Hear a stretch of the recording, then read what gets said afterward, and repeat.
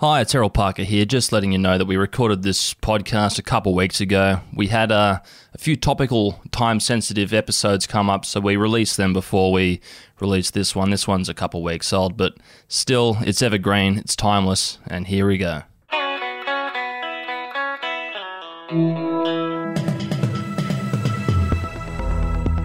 You're listening to Errol Parker and Clancy Overall, editors of the Betoota Advocate, on Desert Rock FM. Welcome back to the Betoota Advocate radio show, recording here in downtown Betoota in the Old City District, our famous media quarter. And, you know, things are getting better across the land. Borders are starting to reopen. South Australia made a move on that. And everything feels like it's getting back to normal. There's a lot of misplaced nostalgia that everyone has harboured throughout lockdown for the way things were. And we're lucky enough to see, you know, glimpses here and there of the way things were. There's a Jackass reunion coming, Jackass Forever, I believe it's called. Mm-hmm. I think Bad Boys 3. Bad Boys 3 was pretty cool. And, of course, The Rock has returned to the WWE around the same time the newest Fast and the Furious came out. So, you know, we're getting a good look at that world we left behind before this virus. And you know, personally, it warms my heart as someone who doesn't like change. You've had the same two blokes recording this podcast for you for a couple of years. You've got myself, Clancy Overall, editor of the Betoota Advocate, and Errol Parker, editor at large. How are you, Errol? I'm always good, mate. But you know, I'm more in the school of change. I do love change, but and I do like the way in which this virus has changed the world for the worse. Mm-hmm. I think moving forward, though, I think it's always good to look back on the past and learn from it. Mm-hmm. And look, I think today we've got a really stellar example of that. Mm-hmm. So, Clancy, would you like to introduce today's very special guests? Yes, you might remember them from the Matt and Alex Breakfast Show on Triple J. Now they run the Matt and Alex Breakfast Podcast, which you don't have to strictly listen to at breakfast time. Thank you for joining us, Matt and Alex. Boys, pleasure to be with you. Bad Boys for Life is the new film coming out, official title. Life. Yeah. And I think it is probably a good example because I think, Matt, you're probably the Will Smith of our duo and I'm the Martin Lawrence of the team.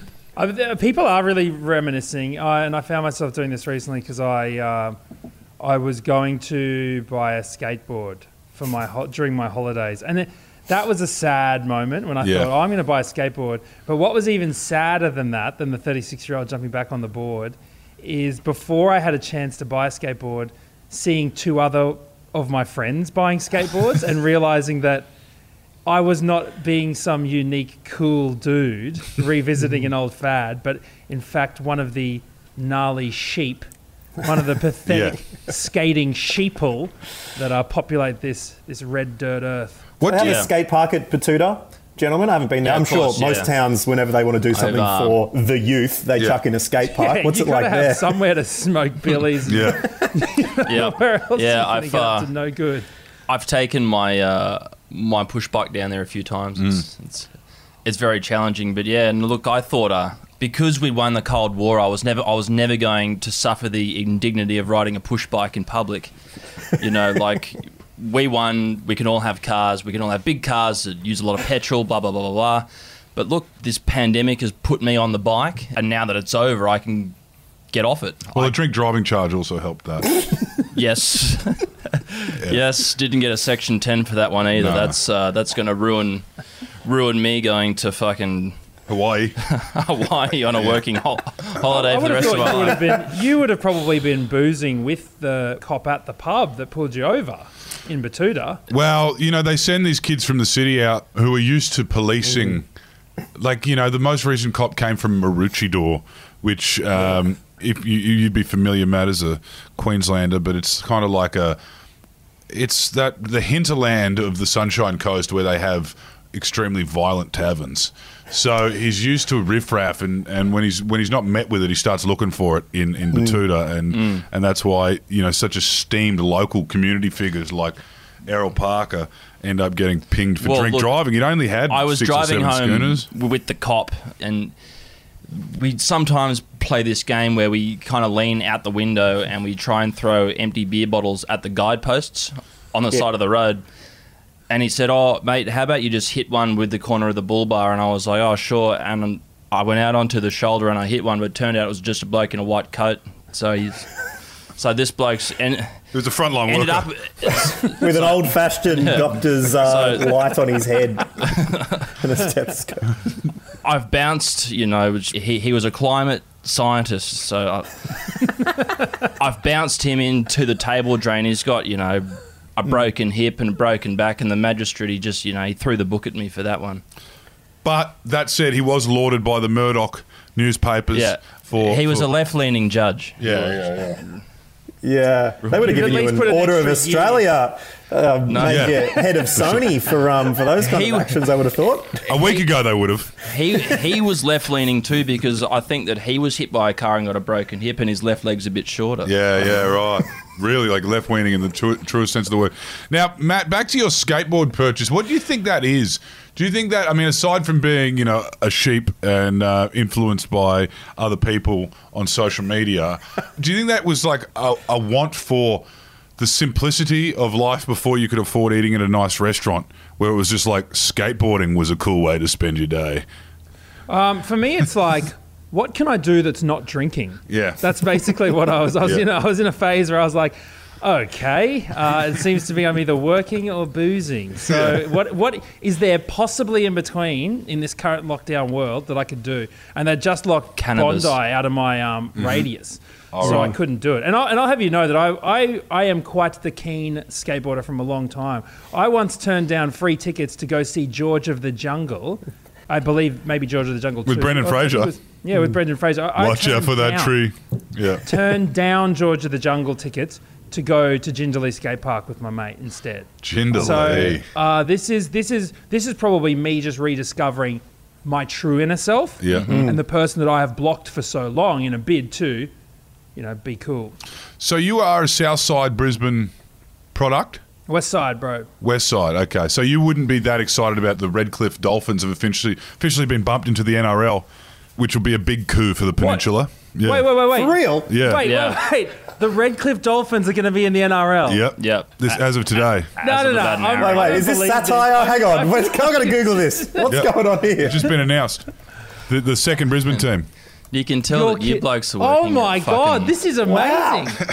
Triple J. Where are the Batuta? It's the Dolphins, isn't it? I know, we're a feeder club. Batuta Dolphins are officially a feeder club to the NRL. Yeah. I am very, very happy about that. I thought it would have been Toowoomba for sure, but they're pretty much just the Broncos. Yeah. Anyway, right? Well, the Clydesdales of yesteryear. No, I thought they could have made it the Toowoomba team just so that, those Jetstar flights that go to Brisbane West Airport for sure. To Wellcamp. Close to the stadium. Well, everyone in Queensland's been given treats by the politicians. I think there was a lot of lobbying from the government to get Redcliffe. In fact, it was a great one where Labor and Liberal Party came together.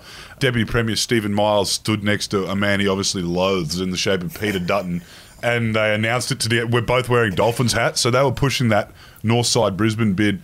But Toowoomba got the quarantine facility, which is like 1,000 beds. You can't have your... So instead of a football team, they get a bunch of sick people. Your virus need it too, Yeah. Well, how long until... there's some front row workers rather than some front line workers on the NRL bid there. Yeah. That means that the state high kids will have somewhere to sleep when they go up and play Downlands. Absolutely. Yeah, in the quarantine facilities. And it's funny where we're at in Queensland, because it's like... What are we fighting for here? It's like we demand the right to have 1,000 potentially sick people with like gamma strain less than 5 kilometres from our hospitals. They're like, yes, that's what we want. Give us the beds, I guess. So it's like everywhere else in Queensland's fighting to keep people out of there, but Toowoomba's decided that they're pro-processing. What's going to happen with that? It feels a year late. The opposite of the not in my backyard mindset. It's like, no, I've got space in the backyard. Chuck them here, thank you. Yeah. Put a little bit of depleted uranium next to it, thanks. Yeah, no, I think it does sound a bit late, but what do? It's like... Do it earlier? We've since learned... I mean, you could go earlier. But we've since learnt that there'll be another one, and it'd be better to be prepared. But like the other one could be in 100 years. I think it was Premier Jeff Kennett that specifically got rid of Melbourne's infectious diseases hospital. Yeah, about 10 years ago. Yeah, forward thinker. Yeah. I mean, in 100 years, you'd think all of the sockets in the lockdown facility would need re-going over at least. Yeah. You know, do you reckon we'll get to the universal sockets? The Ethernet socket for the NBN or whatever is not going to be very They might get useful. NBN by then, 100 years, in Toowoomba. Well, I'm thinking the same about the submarines. By the time the new nuclear subs are built, the Chinese will be able to just blow them out of the water, detect them. It'll be $5 billion per sub wasted. They will be levitating by the time we get those submarines. They will be I disagree. Time traveling. They'll have a shitload more water to explore. They'll be able to go right up to, the bottom of Mount Cootha with the submarine. We'll be able to Circular Quay, just park it on the forecourt of the Opera steps House. of the Opera House. I mean, The Coral Reef, formerly known as Tuvalu. There'll be a lot going on. No, well, I think they were saying that the first part of the country to go underwater will be Adelaide because it's the biggest hole. Yeah. Also, Bob Catter has had a theory that he's told us about, which sounds a lot like environmental vandalism, where he would like to... it's eco-terrorism. Eco-terrorism. He thinks that so much of the centre of Australia is below sea level. He doesn't think it. That is a scientific fact he's willing to accept. And he thinks that we should bore out the Gulf and the Bight and just create a massive inland canal. Like an inland port. Yeah. Call it the Burke and Wills Canal, from south to north. He's talking about eliminating, like... takes the most arbitrary path across this continent. So you could take the gun or get the submarines could go in the canal. A few boomers can be in the nuclear sub up the canal and stop off at Coober Pedy for some opal hunting. There is a conspiracy theory in Alice Springs, right? Because they've got the Pine Gap facility, which is, what the United States and we use and the Palms use to spy on the Chinese and the Russians. And the aliens. Yeah. So, but back when they built it, they wanted the power to be independent of everything else. And they didn't have the technology at the time, so they took some engines out of some World War II submarines and they still use them to that day to power the generators at the Pine Gap facility. And there are people who are able to pick up the vibrations and they're like, these are subs. The submarines are at Pine Gap. There is a tunnel that goes under the country into Pine Gap, and it's a submarine base. It's a secret submarine base. I don't understand why. Who cares? Why would that be a secret? No, because we don't know it. They're hiding a giant mega tunnel from us. No. So the engines, the submarine engines are on the land powering this base, but like people on dark corners of the internet actually think the engines are below the earth and that there's a massive underwater canal underneath Australia. Oh, right. They've hooked up the submarines like world's longest storm drain just going from Alice Springs and going into the Gulf of Carpentaria. Critical issue with that, if there were the submarines there, they would be ones from World War II because those are the engines that are down there. Yeah. So it's like...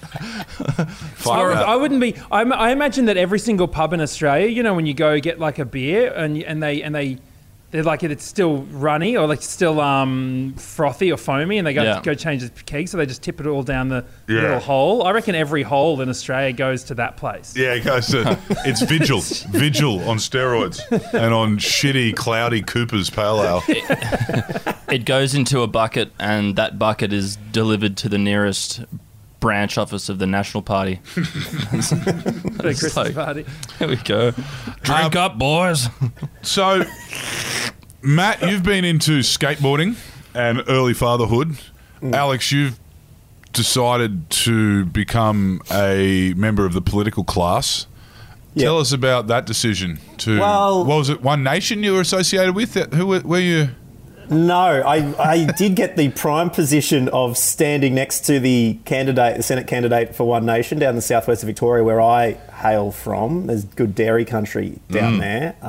Had a conversation with them, and it's interesting. You can have a pleasant conversation with someone's politics you totally disagree with. But I ran as an independent a little while ago. I admired our leaders so much. You can't be what you can't see, and I saw people doing a really great job, and I thought, I want to be one. I want to be one of them. I started seeing the pensions that these jokers are getting after 4 years in politics. Oh, well done! Here's $20,000 a year for the rest of your life. Yeah, and a driver. 20,000? Don't you mean like 200,000? Yeah. For various ones. $20,000 a year. I'd still take 20, but 200's a bit better. I don't know back why to working these at people, McDonald's in 1992. There you go. I don't know why these people in Canberra can't save for retirement, put their hands up in the industry super funds in the same way that we do, It's almost ABC levels of, job for life kind of stuff, isn't it? I've heard some interesting stories about the ABC having, guys that started in the 60s or whatever, and they're the lighting person on Play School, and they just retire absolutely minted. Me and Matt, when we were working at Triple J, went down to Play School at one point, and there was a very old dude, I had no idea about this, who's there. He's sitting on a grand piano, and the people are there making the little pipe cleaner stuff, and he's watching it, improvising the piano live to what's going on. I thought they had the soundtrack or something. No, it's an old guy that they couldn't fire who's still there playing the piano as Jemima, picks the arch window. I was watching an episode with him yesterday. That's my life now. I'm watching that guy. He was playing along with Alex Pappas, who was playing the big double bass. So are you guys still on the books with the public broadcaster?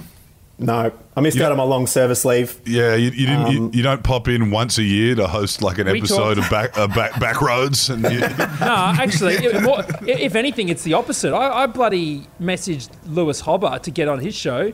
No, he still hasn't replied. Oh, right. Not even oh, sorry, I'll check with the producer. Yeah. Literally nothing. Yeah. I couldn't believe it. That's a betrayal for someone that you mentored so closely. Mate, we messaged. We actually message quite regularly. And now, this is the last message I sent, and he hasn't messaged me since. Yeah, that's stone cold silence. No, they've shut the door on us since we've been. I managed to get back in for 6 months, hosted the lunch shift.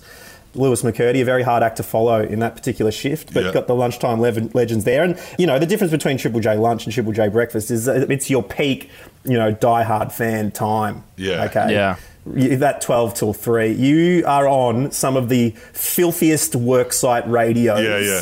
Welded in. You're welded in. Exactly. They've popped the mask down and they have got that dial welded to it. And it's some pretty fun times in the midday hours where they dare to play a song over 4 minutes in length. You can really push the boat out a little bit then. I'm guessing not so much Kid Laroi at that hour. More kind of Bad Dreams. Oof. Yeah. Get me as close to Triple M as you fucking can, but don't give me it. Friends of Rob. I fucking hate that MG. She's too outspoken for me. That's it. But it's tough at being the independent politician route, boys. Yeah. So I'm just waiting and wishing and hoping.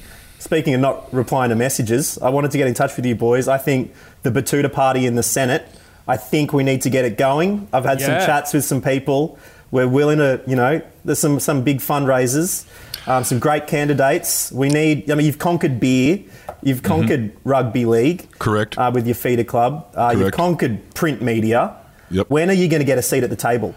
Well, the thing is with politics and media, you can do a lot more and you have a lot more of a say by not involving yourself in the political process. It's more about, I guess, influence. And if we wanted to get involved and go to Canberra, we'd just do it as journalists and tell people what to think. And, as we've always said, we want to get the newspaper to a point where we get to decide who wins wars. Yeah. Is that on the mission statement? I don't know. If you become one of them, then you become everything that you hate. I mean, I think I would much rather charter a helicopter, go to Parliament House and jump out of it and try and land in the courtyard in front of some politicians. So at least they have that in their memory forever of me hitting the concrete at terminal velocity right in front of them. Absolutely, make them feel alive. Then they'll say, I'll take that as a and move on to the next press conference. That's what the hell was that? Yeah. Oh, it was just a newspaper journalist. That's fine. Or alternatively, you could just raise $5 million and give it to a lobbyist, and then he'll go to Barnaby Joyce's office and tell him what to do. The absolute Or you buy a little bit of water $2 million worth of water and sell it for $80 million. That's pretty good profit on. That's the Bitcoin of the Riverina right there. Quite the cream. Tell you what, you could aim for the New South Wales upper house because no one knows what they look like or what they do. They do fucking nothing. And is that where Latham is? Where's he? Yeah. He's in the New South Wales upper house. He's on more than a federal one, and they sit in this fucking tiny red room and yell at each other for 20 minutes a week. Then they go and play golf or something, you know. Is Fred Niles still there? That mad Christian? Oh, yeah, man. Yeah. I think he's in his last term, but he is blowing a fuckload of blue smoke. There is fuck all going on between his ears anymore. Mark Latham should be remembered as the man that brought down Gladys, by the way.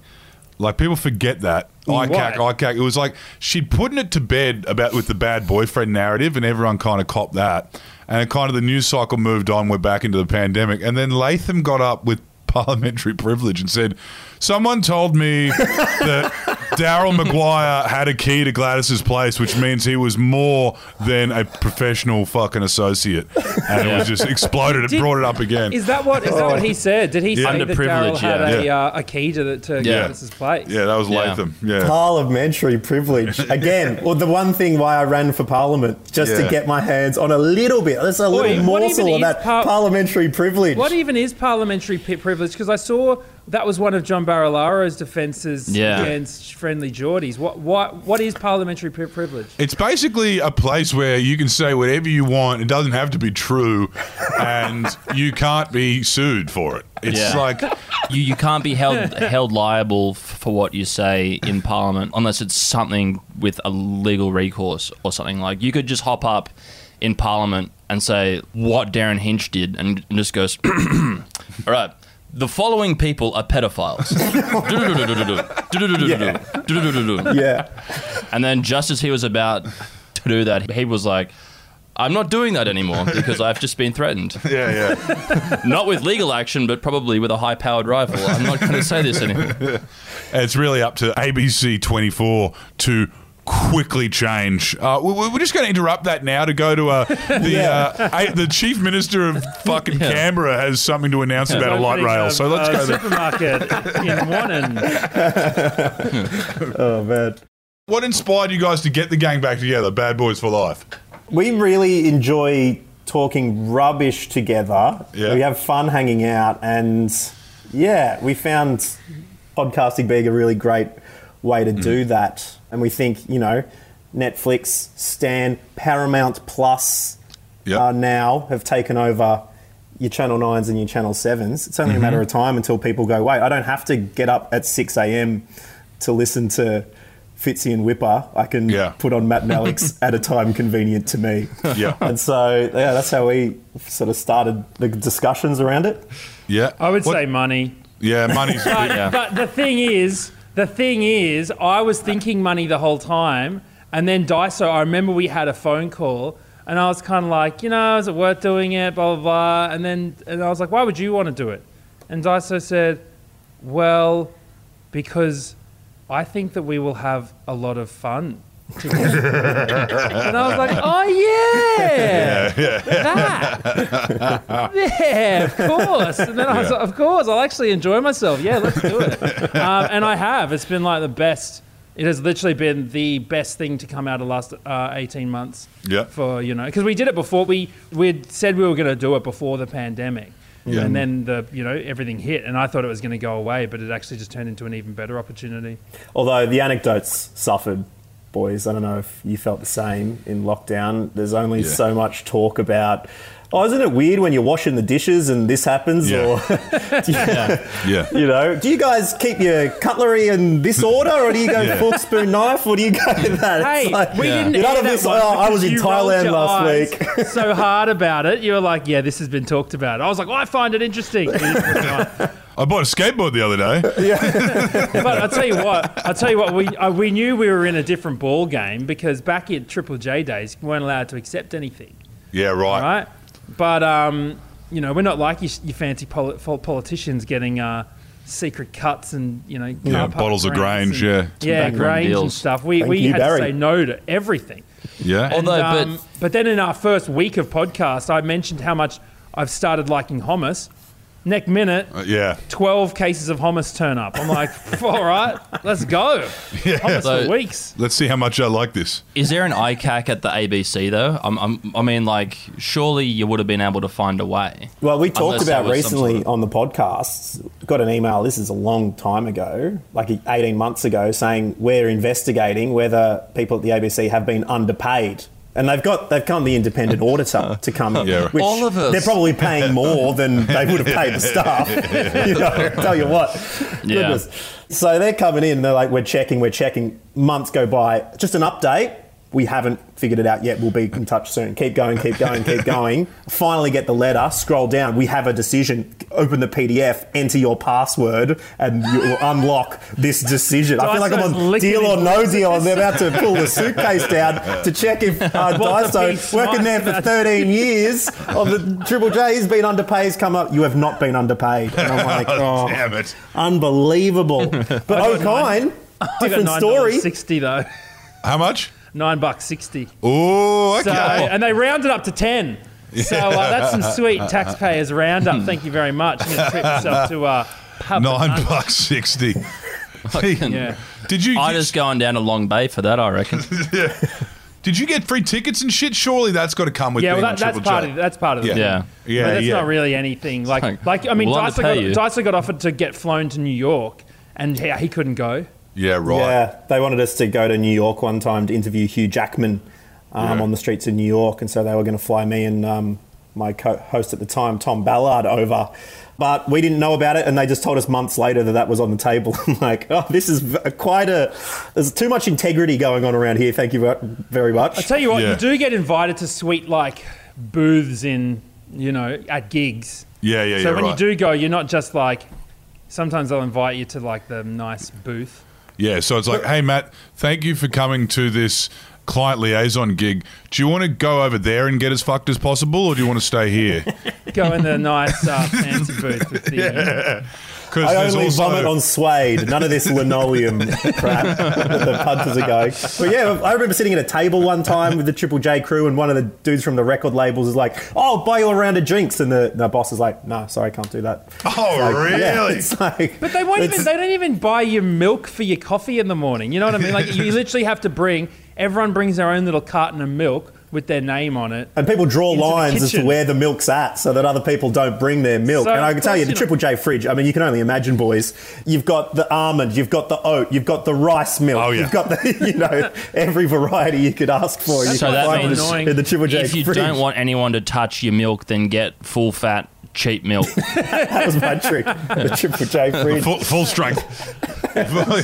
Oh, no one's touched my milk. I wonder why.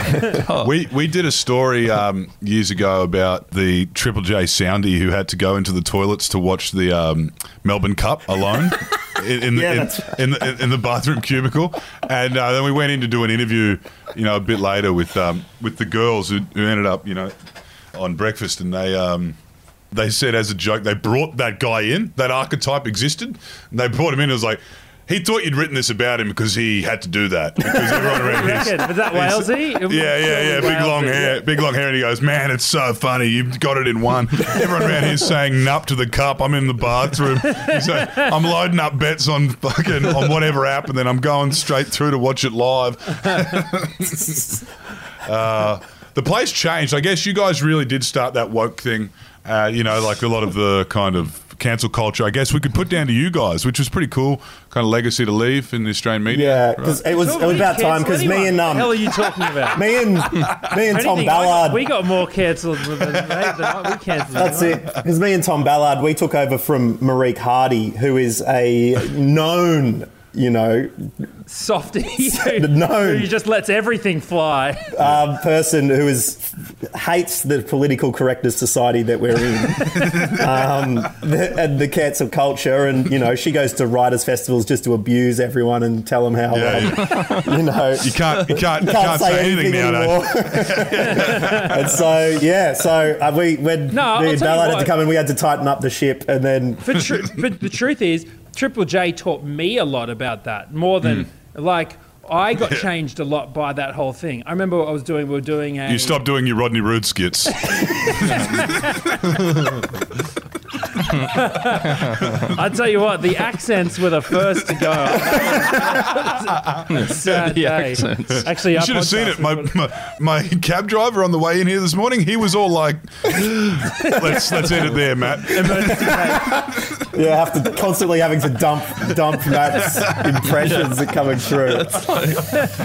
No, but I remember getting a saying, and this was just this is the first time it happened for me, where I was like, oh, I've got to understand what I'm actually saying, because I was talking about on this day, and I was like, oh, on this day, and I was literally just reading off a website, and the website said, on this day, Ellen admits to being gay, right? And so I just said what the website said, and then afterwards, I got all these messages being like, hey, what you've said there is completely wrong and really inappropriate, because you don't admitted admit it. Yeah, exactly. You don't admit something like that. And I was like, You got me.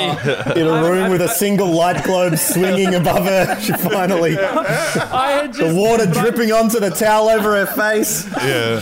Someone's holding a lamp in her face. Yeah. I had not even thought about what I was saying. Yeah. You could have said, on this day, Ellen DeGeneres finally concedes to being gay. It was a big wake-up call, and the amount of feedback that I realised, the diversity of people were listening. Yeah. I was like, oh man, I'm not just in a club anymore, like on stage in some little club. Yeah, for sure. I've got to think about every word and what it means to everyone. So it changed me. On the other side of things, I remember being on the weekends or the overnight, like the real graveyard shift kind of thing, which is a beast into itself on Triple J. I mean, I said lunches were the the tried and true listeners. You listen to Triple J at 3 a.m. You are some of the elite. I remember we got a call from this guy called Forbesy. We were like, what's going on, Forbesy? He's like, I just got pulled over out of Mudgee. I'm in the jail cell. This is my one phone call. I thought I'd call Triple J to tell everyone to come bail me out. So we're like, oh, sorry, mate, but I was on one of those. Someone go get Forbesy. It was, a few more years after George Bush decided to go into Iraq and get rid of those weapons of mass destruction. Yeah, and I said the phrase on air, something about, George Bush getting into an illegal war. And I got pulled up because ABC got some complaints going. Yeah, right. You can't be saying that as a, impartial observer. For sure. As many UN conventions that, could be circumvented or, the wording of which have, be damned. That's not something you can say on the ABC. So, yeah, you do get used to asking questions a fair bit better rather than giving your own opinions on stuff. Now, you guys worked in different pairs, I guess, throughout your career. When you both disbanded as hosts, was it both of you left? Was that the case? Yeah. Yeah. So, Alex, you worked with Tom Ballard before. Was there a time, because we've spoken to Hamish and Andy before, we've spoken to Hamish Blake on the podcast before, and he kind of tells a funny story of when the drums were ringing, everyone had figured out they had a chemistry that worked, and ABC came for them, for Triple J. I remember listening to that episode where you interviewed them, and someone gave them the advice like, well, if you don't go Fox, otherwise you'll never get on Triple J. Yeah. And then Triple J were like, you've made the wrong decision. They're like, no, we've just signed with Oz Stereo. And they're like, you've signed... the wrong contract. A deal with the devil. But they're like, you'll be hosting lunchtime on Coughs, you may have to go to their studios in Parramatta. Do you want that? Yeah. It was like, you've signed the wrong deal. ABC were telling them, no, you've got to unsign that and come with us. And they're like, no, but we've already signed it and it kind of feels good and they're paying us more. And then, but they're paying us $1 million this year. But then you see it with... and I'm 22. And I'm allowed to take any gift I get given. That's like the right contract. Yeah. And I get to go to the birdcage at the Melbourne Cup. And everyone that I work with watches the Melbourne Cup. But in the same breath, you saw Merrick and Rosso bounce between the public broadcaster and the commercial. Did you ever get a knock on the door as you guys as a chemistry, as a duo with chemistry? To get knock on the door from the other commercial networks? No, I got approached about a couple of times as solo before. Well, this would have been before I joined Triple J. Yeah, right. But that was for things like just hitting me up for regional or Perth or something, stuff like that. Yeah. We never got tried to get poached. Yeah. It's quite funny as well, because I remember thinking about, it's interesting that I genuinely think that they're outside of you know, Triple J, they really don't care about what goes on at Triple J at all. Like, you can feel it in the building with the amount of people who listen, whether you're broadcasting on the Hottest 100 or, you know, the Triple J Facebook, something blows up, or just seeing people in the shops who come and say g'day and, you know, whatever, like, just asking what's your favourite, like, a version out of nowhere or whatever. But outside of it, I don't think they really understand how big it is as an organisation, and a cultural touch point. Like, I remember one survey when I think it was our second year of breakfast, Triple J as a station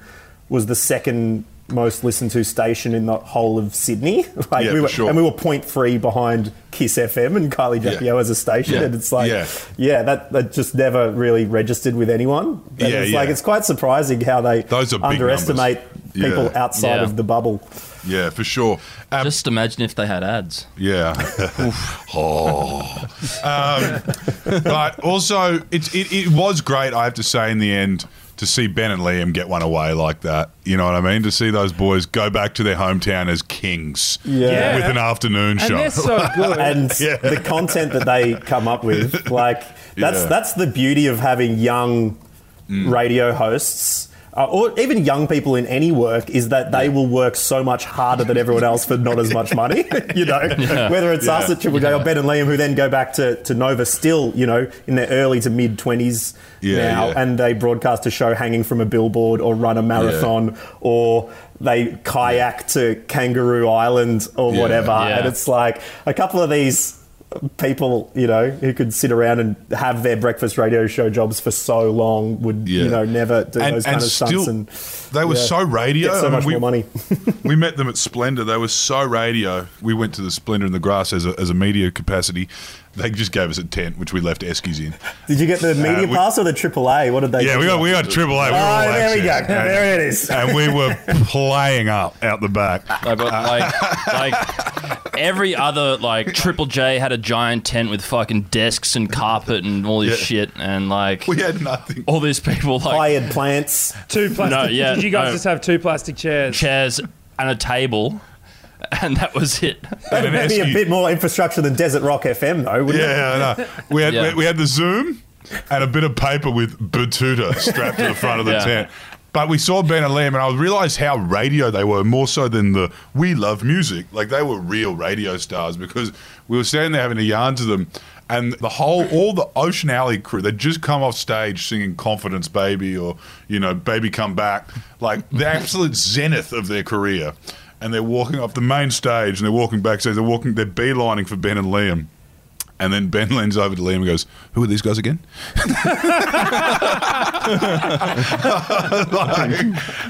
The fact that you don't know who the number one on the Triple J Hottest 100 looks like just shows how good you are at radio, because you're talking about them every day. Oh, man. I love those guys. I think it's one of those things. I think it's funny that people, one of the things, I mean, I remember I felt like I gave them the wrong intro to the whole world of Triple J after, because they came along, they were about to take over us. I remember they came back to my place one night after our Christmas party, and it was just such a big night, and it was really messy.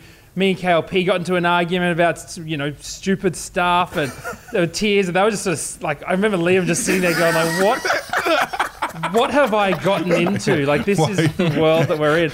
And people are yelling in the room. And is that the night Gemma Pike busted a rib walking out as well? But anyways, I always think it's funny, because those guys did so well, especially by the end, and they're such, like, I really love those guys. Yeah. And I've genuinely loved every single breakfast crew that have come after us and before us. And it's funny how it gets more and more difficult. I think Will Anderson, I remember, I think when we first started, told one of us that on a Friday, he'd listen to the last song of the breakfast show driving out of the studios and going home, because there's nothing else to do. You don't need to post on socials. You don't need to film anything for Snapchat. YouTube, you don't need to do this. You're not going down to... It is... People don't get in... They had the phone number... And that was it. And when they voted in the Hottest 100, you had to go down to your local Collins booksellers and type it in the phone at the shop so you could order it. But now there's so many different ways to get in touch with people. You're giving so much of your time to all these different areas, and it would become so difficult to keep up with that, particularly when feedback is negative for no other reason that you are different and people don't like it. But also, one of the biggest mistakes I think people make, general public who are fans of Triple J, not realising that you are friends with everyone. Mm-hmm. Literally, like all of the hosts, everyone. And someone will be like, oh, mate, you're so much better than so-and-so. And you're like, they're my friend. And you know that someone is going to say the same thing about you to the next person. And you're like, we're all friends. Wait, I don't know. Is he a fuckwit? Is he a fuckwit to work with or what? I remember thinking at one point, sort of realising, because Triple J Facebook can be one of the most toxic places around. Who? The comments. Kendrick Lamar. Who? The comments under it can be crazy. And the weird thing is that all of these people have their idea of what Triple J should be, and they're writing these negative comments because they dislike it. Unbeknownst to them, it's like it was one of the reasons I think that Triple J did have these bad feelings around it was because of these people who wanted it to be good, but their way of doing it was just writing every thought that came into their heads up on the Facebook. Also, like, you're the reasons Triple J is bad at the moment is because it's that dreadful vibe around it on the social media. It's some really not self-aware people. A lot of people who are feeling real, like, don't know how they're feeling about turning 40, and Triple J is to blame for that. No, like... if a bunch of 40-year-olds were coming up saying, I love this radio station, you'd like, as a 20-year-old, you're like, well, I don't want to listen to that at all. If these 40-year-olds are really digging the tunes on this station, it's like, well, I'm not going to listen to that. So, it is a sort of bit of a badge of honour when the oldies are getting annoyed at you in that radio station. Yeah, like there was that tweet a couple of weeks ago, that was like, man, were you upset when you aged out? It's like, for fuck's sake. I mean, like, I saw so many people bite back to that too. Yeah, but they all just made it about themselves. It's like this isn't about Triple J, it's about me. For context, this is how I feel about turning 46. The social media team at Triple J went rogue. For the listeners, and they went rogue and they tweeted. It was a meme template that perhaps not everyone was across, but they knew exactly what they were doing. The tweet said, "Did it hurt when you got too old when for you Triple aged J? out of the nation's youth radio?" Oh yeah, when you aged out of the nation's youth broadcaster, and let's just say there are a lot of angry rockabillys that day. You know what? It brought up a lot of conversation about women in music as well, which is a completely valid conversation to be having. But it's interesting that particular tweet then set off a side chain, and to suddenly, if you discount the tweet as a joke, meant somehow that you were also discounting this completely separate problem, which is a problem. You couldn't comment and say, guys, that tweet was just a joke and it was stupid. Because then people were getting really offended about the side problem. Well, once people are outraged, you've got to throw nuance out the window. It's you just got to ride the storm. No, but like all those people that were going on, like, this is ageist. This is a big issue with ageism in general. But like, we as a nation have just spent $500 billion locking everything down for 2 years to protect people over 50 from a very powerful flu. I mean, so at the very least, they can cop a little bit of joke. Like, for fuck's sake. I mean, we've spent so much fucking money, like generation upon generation are going to be lumped with this debt just because baby boomers wanted to have an extra 10 to 20 years on Earth. Do you know that everyone who responded negatively, like the old people who got angry at that, all of them literally said the same thing. They're like, that's why I don't listen to this terrible station. It's like, yeah, exactly. Good. Yeah. And look, when you don't want to listen, fine. That's why I listen to Alan Jones. Yeah. He says it's not my fault. We don't expect you to listen. It's not your fault, Graham. Shut up. Don't fuck with me, man. We don't expect you to listen to the youth broadcaster. We don't expect you to, just as much as you don't expect a 20-year-old to live in an aged care home. It's like, there's different courses for different horses, and you're blowing a bit of smoke, so maybe you're not going to like this song by the Kid Laroi. I don't know. Yeah. There is so much nuance on those things because there's such a valid conversation where, Triple J could continue playing your Kanye's as a 40-year-old man, but your Sarah Blasco's sort of move over to a Double J kind of thing. For sure. Like, what's going on there? But there's also, like, a tweet like that is like, it's the history of Triple J. Like when you play Express Yourself by Public Enemy because they came in and banned F the Police, it's doing things that, people don't like, and they're the things that you hold up. But there's also it's interesting working there because you do, when Merrick and Rosso, there's a button in the studio that says do not touch, and they're like, I wonder if we touch this. And they did. The studio goes dark, except the mic was left on, and you could just hear them panicking. The producer comes in and is like, what the F was that? Like, what are you doing? What are you doing? They're the things that you play, but then when you're working there, it's like, well, actually, no, we can't do this. And there are rules around it, but then when you break them, they're the memorable times. It's a really interesting cultural institution. Tweeted? Do you know who did it? Who did the tweet? I don't know who's running the Twitter at the moment. I'm not sure if it's Angus, if we could get it was Richard Angus Kingsmill. Or if he's left. Kingsmill. Yeah, it must have been. It was Kingsmill. Just the most ironic tweet of all time, isn't it? He definitely read that article that Errol wrote about how he scraped the bong residue out of the June rat's billy for stem cell research to remain young. The most offensive part of it. The most offensive part of it was that you said that he was a Rabbitohs fan. Well, it's been a great yarn today, boys. We've actually got to get back in and start writing about this new NRL franchise. Yeah. Well, you don't want to be... who's going to be putting up the articles when breaking news like this happens? You got to get straight on the gram. Can we workshop some titles now? What are you thinking, boys? Anything about the return of the king, that kind of... Yeah. Earlier this morning, we said that Peter V'landys, the ARL commissioner, had to explain what Redcliffe was to New South Wales. So he said he basically said it's Queensland's Cronulla but less white. What about the who's the coach of the Broncos at the moment? Could we Kevy? Can we get them in Japan at the Cove trying to take out the Dolphins for a year? I saw Kevy last time I was in town at a fish and chip shop on Park Road. He ordered the calamari and chips. I'll tell you that much, okay? That's some high roller shit. In Kevy's pack, that's for sure. That'll get him out to Dolphin Stadium. A big old 6-pack of the crumbed ring. Fuck, that sounds good. Harpoon Harry. Oh, is it Harry's Diner up there in Caxton? Yeah. Harry's fast food. Thank you for joining us, guys. I'm glad we got to have this yarn, and hopefully see you around at the podcast awards. We'll catch you there. We'll get you on ours as well. Hey. All right. Beauty. Okay. All right. And let's do it. Go Dolphins. Go Dolphins. Go Dolphins. Yep. Up.